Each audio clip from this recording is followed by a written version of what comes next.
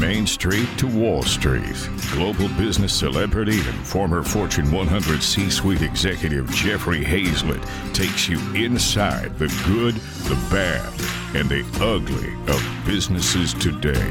Saddle up. It's time for All Business with Jeffrey Hazlett.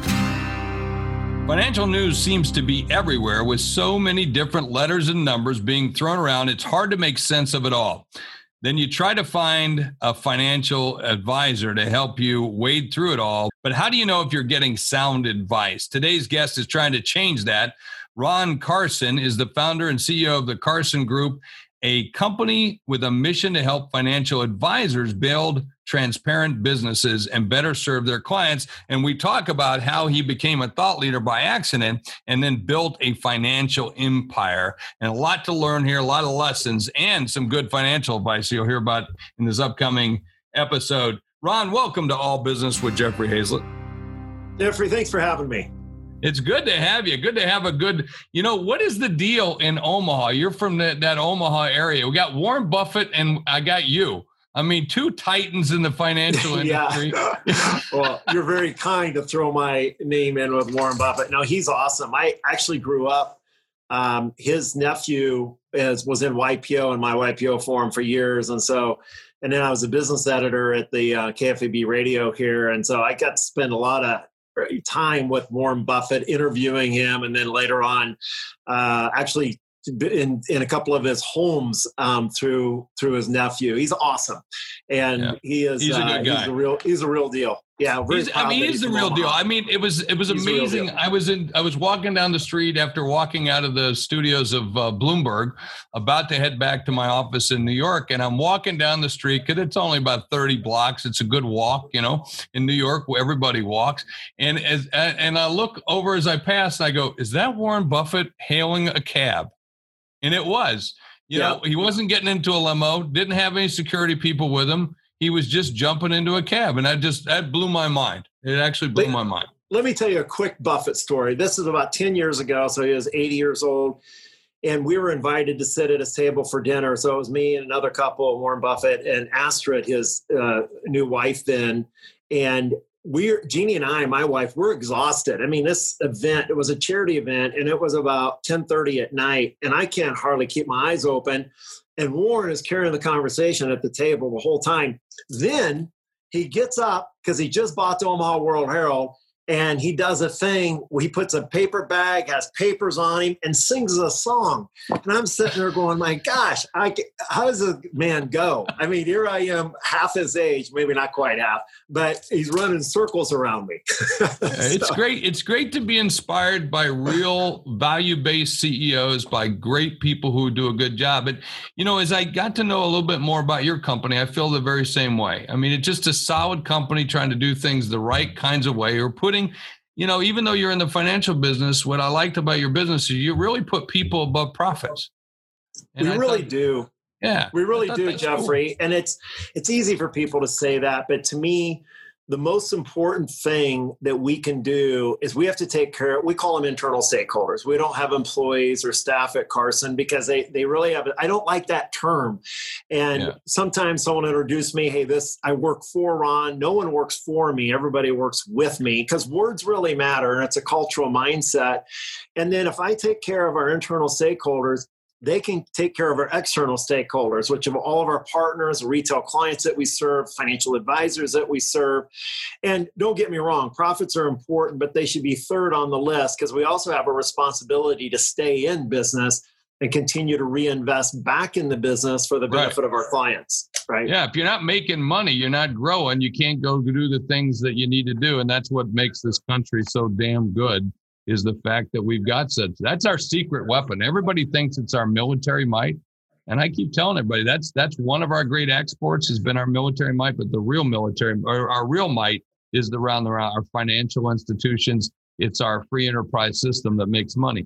Hey, well, because without it, Jeffrey, we wouldn't be able to afford the very powerful, I agree with you 100%. Yeah. We wouldn't be able to afford the military we have today without capitalism, functioning the way that in free enterprise. And free enterprise. And that's what makes the whole world go around. It makes us stronger and stronger. So there seems to be a financial advisor on every corner. What helps make you guys stand out from everybody else? So I'm going to share something with your audience right now that if they get this one piece right, it's going to dramatically shift their success for the rest of their lives in financial services. Right now, and by the way, when I ask this question, the question I'm going to ask you, Jeffrey, we'll see if you know the answer. To take the pressure off, I was giving a talk a year ago on the West Coast, and there was 160 CEOs in the room, and not one of them knew the answer. Yeah. So no pressure. What's the difference? What's the difference between a broker and a fiduciary? I have no freaking clue. Right. Yeah. And neither does 99.9% of the investing public. Now, here, I'm going to share this with you, and you're going to find it hard to believe this actually. And by the way, you and I, my background. You'd think I'd probably know that question. I'm fairly sophisticated in some of the deals. I've done a lot of financial transactions, but that question, I don't have a freaking clue. So as a fiduciary, now an RIA, a registered investment advisor, I don't want to get too technical here, is actually regulated by the SEC, the Securities and Exchange Commission. Brokers and broker dealers are regulated by FINRA, which is a self-regulatory organization. And if I'm a broker, my only duty to a client is suitability. I can, as long as I give you a prospectus and you sign that you read it, and by the way, no one reads them, and if they did, no one would understand them. And as long as I disclose and legalese, all that stuff, I can do anything that's in there because it's quote unquote legal. Just because it's legal doesn't mean it's right. As a fiduciary, you're required to put your client's interests ahead of your own. And if you don't, the penalties, jail time, are significant. And not that there's not bad things happen on the RIA side, just like the broker side, but at least you're starting off with someone that says, I'm going to be held to a higher standard. And by the way, I don't have to give you a prospectus because I'm already required by law to put your interests first. So the very first question any advisor or consumer should ask is, are you an RIA? And the second question is, are you committed to this profession? Do you have a CFA, a CFP, a JD, CPA, an additional professional training to help you make better decisions? All right, let's come back to this. I want to take a quick break, and then I want to come back and ask you some more questions about this because it sounds like I've been making some big mistakes, and you're going to help me fix that. We'll be right back after this. C-Suite Radio.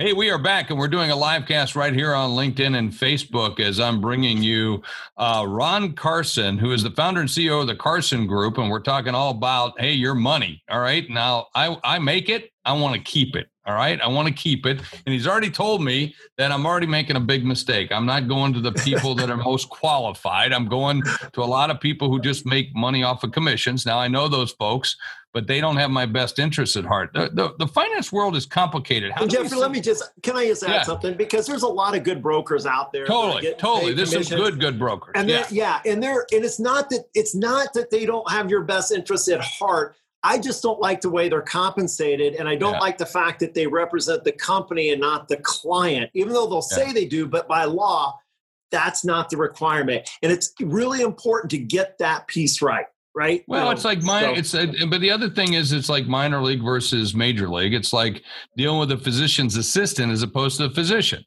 I think I'd rather deal with a physician. All right. And I'd rather deal with a physician who's been at it for a long, long, long time. So let's make that happen.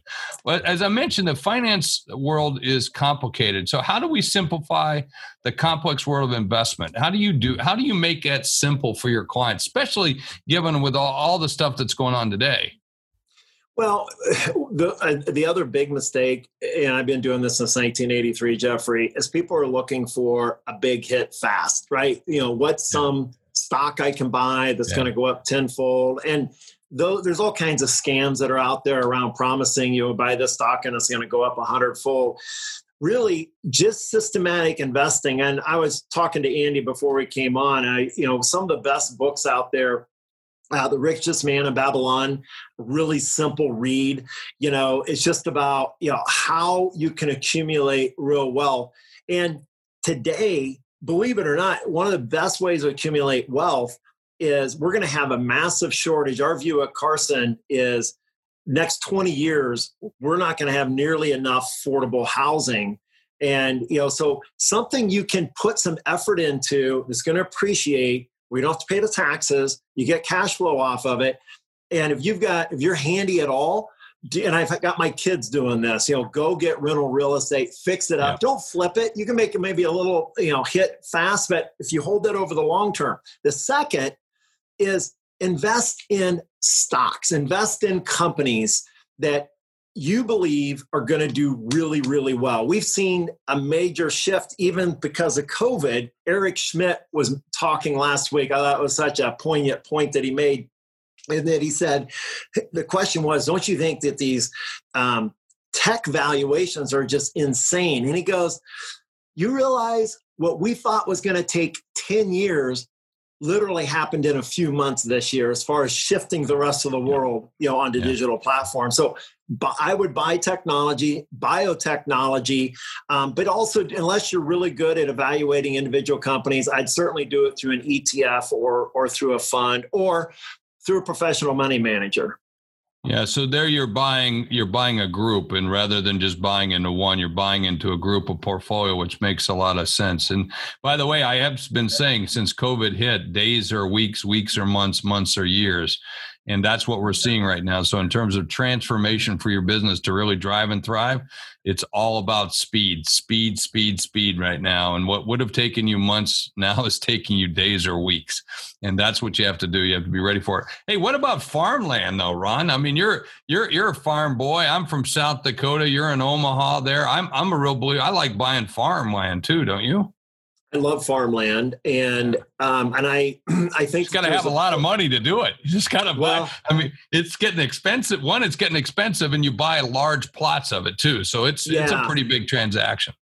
So one of the things we do at Carson, and I think is a benefit to the way we run the business, we're very nimble. Before I answer your question, going back to the financial crisis, we ended up buying through a couple of funds that we launched. We bought, 2,600 single family homes directly from the banks. We rehabbed them, and now we're renting those out, and the clients are doing extremely well. Wow.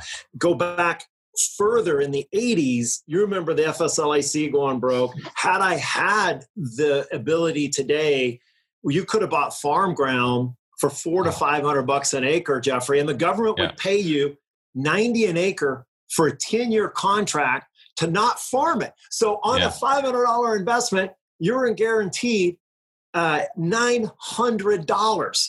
Now, not to mention that farm ground like quadrupled in value over that time, plus you were getting cash flow. Now, fast forward to today. Farming has been really tough. This year is going to be another tough year. Prices aren't up there. Last year, for the first time ever, the Farm Credit actually told farmers, you don't even have to make a payment this year. You can just skip it. And so I think we're on the verge of, unfortunately, we could have a collapse in farming. But the flip side of that is there could be a real opportunity because, like you, I think it's in a secular, long-term, powerful uptrend. We're losing arable farm ground every year by the tune of 20-some million acres. Yep. We have, through urbanization, we have diets improving, moving from rice to protein. That requires more farm ground. And then population growth. And so we're only one drought away from having it all turn around, but we could have some real pain, in the farm world, which creates some opportunities where you could get a 6, 7, 8% dividend yield just off the ground while it reappreciates back in value. So there's an opportunity to keep an eye on. Yeah, I've always liked the farmland. You just have to hold it you're holding it for a long time, but nonetheless, you're always getting that residual, which is that money from that rental. You get a good farmer that's on it. We do that ourselves. We continue to do some of that for our own, but I go and look for good pieces of land all the time. What else should people be looking at right now? Well, the biotechnology, the technology, the real estate are all areas that we really love. But the other piece is pay attention to the pennies, the dimes, and all the stuff that people waste. And this is an easy area to make a big improvement in your life.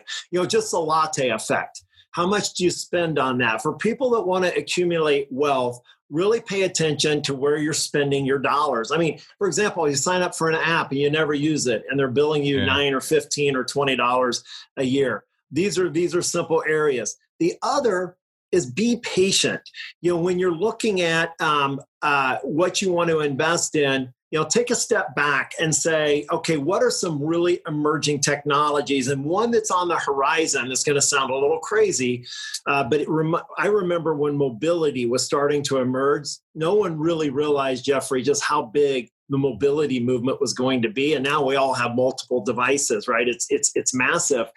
The next is, and I'm personally investing in this, although we don't have clients because it's very early, but flying cars are going to be huge. There's a lot of companies in development. And so if you get a chance, as some of these companies start to emerge versus betting on which flying car company is going to be the winner, invest in the infrastructure. So I would be keeping an eye on that in the next, 12 to 24 months, because you're going to see some opportunities that start to present themselves. I mean, just think about a Zoom for video conferencing, or Google when they came out. People say, well, that valuation's crazy. And, some of these technologies that are just life-changing, just think what kind of impact it would be. You could go out, get in a car, it operates like a drone. You go wherever you need to go, you land right where you're at, and you eliminate, the need to actually be stuck in traffic. Can you imagine what that's going to do to our small towns like Sioux Falls and the small town of Tekamah, Nebraska, which I'm from, because people will be able to live anywhere and commute easily. Yeah, I can't wait for it. I'm looking forward to it. I was looking at those ultra glides the other day, the little helicopters, the one-person helicopters. I've been playing around looking at those things, but I'm a big guy, so I'm going to need a big one. And then I thought you were going to say drones, but unfortunately the thing with drones, with all the drones, Amazon's announcing a lot more with the drones landing, especially in rural areas. The problem with that is, I said this recently on television. I said in Alabama, it's like they got a hunting season for those. So not only do you shoot the drone down, you win a prize when you shoot them. So that's what you're going to see. Hey, let's take a quick break. We'll be right back again right after this. C-Suite Radio. Hey, we are back, and I'm talking with Ron Carson, founder and CEO of the Carson Group. Hey, these guys are all over the place providing financial advice at a very high level to some very, very well-to-do people and just everyday people who want to be able to save more money. And you're listening to us right here on All Business with Jeffrey Hazelett on C-Suite Radio, the world's largest business podcast network. We thank you for joining us, and we're doing a live cast on LinkedIn and Facebook. So thank you for watching us as we're taping our episode here for All Business with Jeffrey Hazelett on C-Suite Radio. So let me talk a little bit about your business model, because you have a distributed model with lots and lots of financial advisors. Tell me about the model, because I'm very curious about it. Well, let me give you a quick history. So in '83, I started our retail business, which is our RIA, in 1983. In 1993, I started a business to consult and coach financial advisors on best practices to run their business. And then a lot of times I was so frustrated because we would show them what to do. They'd be in our program, and a year later, they had implemented nothing. So in 2012, I thought, what if I could develop a tech platform, an ecosystem, if you will, where we do it for them. And we give them the best subject matter experts, the best client experience through technology, marketing, compliance, trading, asset management.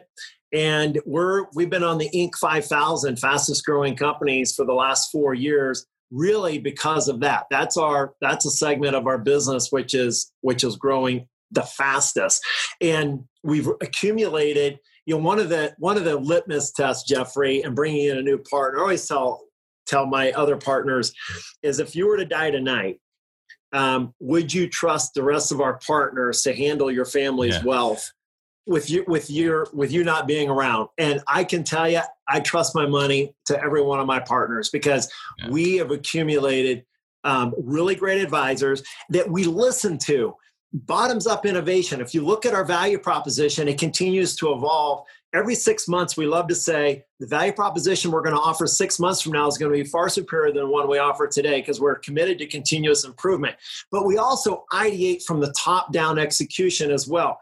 We didn't know that we wanted an iPhone before we had an iPhone because we didn't know it was even possible. So we're doing a lot with artificial intelligence. And this is another play. You said a sector to invest in. Oh, big artificial time. intelligence is going to be bigger than fire and water. This is going to transform the way we do business. I know it's a controversial topic. I personally love it that Google and is reading my emails and making my life easier. My son thinks that they're the worst company in the world, because they do that. And we have to be responsible, but having clean data is a new world currency, by the way. Having clean data that we can read and we can anticipate and we can manage consumer behavior. And doing something with the data with the data, because that's the biggest thing. There is a lot of data out there, but we're not doing anything with it. And I think that's important. I want to ask you a question, because did you ever envision that you were going to be this thought leader? And that's in essence what you are. I mean, you could describe yourself a financial company, but you're also a thought leader with all of these folks that are your partners, and you've recruited them and done that. So if those people that are listening in, I mean, he's taking his IP, which is his systems, his way of doing it, and teaching other people how to do it, and then has created a huge organization that's doing a lot of good stuff. Did you ever envision yourself back in the 80s, I'm going to be this guru, I'm going to be this guy that these folks are going to come to? Not in a million years, Jeffrey. Not in a million years. I mean, believe me, I was in the part of the graduating class that made the top 50% possible, So I totally get it. I'm with you. You, brother. And no, I didn't. And, I grew up in a family that we worked hard. And, my parents went broke when I was in high school, and I've been running from scarcity my whole life. That was really my motivating, factor. But I've enjoyed it. And the thing that, I have confidence, conviction, enthusiasm every day. I really say that I haven't worked since I've been 36, because that's when I really surrounded myself with really good people, and I got to do the things I love to do. And very little my day involves anything that I have to do, and I'm truly blessed. But I also want that for my internal stakeholders. I tell them every day, if you're not having fun and you're not loving what you're doing most of the time, let's find another position in the company, or let's help you find a place to go without fear of retribution. I want to have a really positive environment. And I'm convinced, and I've told my kids this, do what you love and enough money will show up. And that's really what has led to my success. Is I've always done what I loved. And then at some point when you got enough money, you need to have a purpose, which is well beyond money. And ours is around really local, national, and global impact. We started a foundation called Dreamweaver, where we do end-of-life dreams for the terminally ill, impoverished elderly. We did 150 last year. This year, we were stopped in our tracks until we realized that we started taking Facebook portals out to these senior citizen centers, because they've been completely isolated with COVID. And so now we're back in business. I think we've done, close to 400 portals, so far this year. And then we're in things like, NoHungryChild.org, feeding kids in Kenya, Scott Harrison's Charity Water. Boy, that's a powerful video if you've not seen it. I know Scott. Scott's a good South Dakota boy. Good South Dakota boy. He's done well. Another, I don't know what it is about the Midwest that tends to do it. But one last question, and it's really the positive impact that you said that you want to make on the world. At what point did values really come to the forefront for you? That you started focusing more on the values than you did about chasing the dollar? Because, we all chase the dollar. We all do that. But at some point, it kind of flips for a number of us. And we start saying, no, I don't care about the money. The money, like you said, the money will come. And more money will come if you do the right kinds of things. When did that change for you? Can I give you a quick story of mindset? I was sitting with some clients 2 years into the business, and I'm sitting at their kitchen table, and they're like, Ron, we want to give $10,000 to our church. And I'm sitting there thinking, are you crazy? You want to give money away? I could not comprehend that they wanted or were willing to give away some of their money. Then I got it. As you get older, you're going, okay, I got enough, to live the kind of life I want to live. And I want to have a much, much bigger impact, on the world. And I would say that's really, I just turned 56 on Friday. That's something that has really shifted for me in my mid 40s. Because I really felt like, I've got enough. I want to figure out how to give it away. And by the way, we're going to live very, very little to our children. And a Buffett quote is, I want to give my kids enough they can do anything, but not so much they can do nothing. Because I've seen, families that give their kids a huge inheritance and it ruins their life. Yeah. Yeah, good lessons. Good lessons. Ron, thanks so much for being a part of All Business with Jeffrey Hazlett and all the work that you're doing at the Carson Group and what all of your associates and partners are doing, because I know you're doing some good stuff. So thanks for joining us. Thank you, Jeffrey. Hey, at the end of every show, I like to talk about what I learned. I'll tell you what I learned. You remember you asked me a question. I think I'm a pretty smart guy, and I didn't know one difference between a broker and a real registered financial, whatever he said. I got to go back and listen and look it up again. But you always learn something. I think that's pretty cool. And the other thing is, don't you wish you could reverse your life? I do. I wish I could take what I know right now and put that back to when I was 20 and when I was younger and live that life and then live the life of being 20 or 18 or whatever that young life is in my later years. Maybe I'll do that. I think I will. That's a lesson I learned right here in All Business with Jeffrey Hazlett. Don't forget, tell your friends all about us and all the podcasts we have on C-Suite Radio. Thank you. You're listening to All Business with Jeffrey Hazlett, brought to you by C-Suite Radio, a podcast network featuring today's top business experts and is part of the C-Suite Network, the world's most trusted network of C-Suite executives. Find this and other business podcasts on c-suiteradio.com.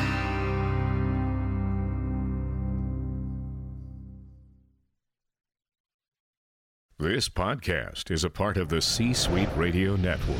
For more top business podcasts, visit c-suiteradio.com.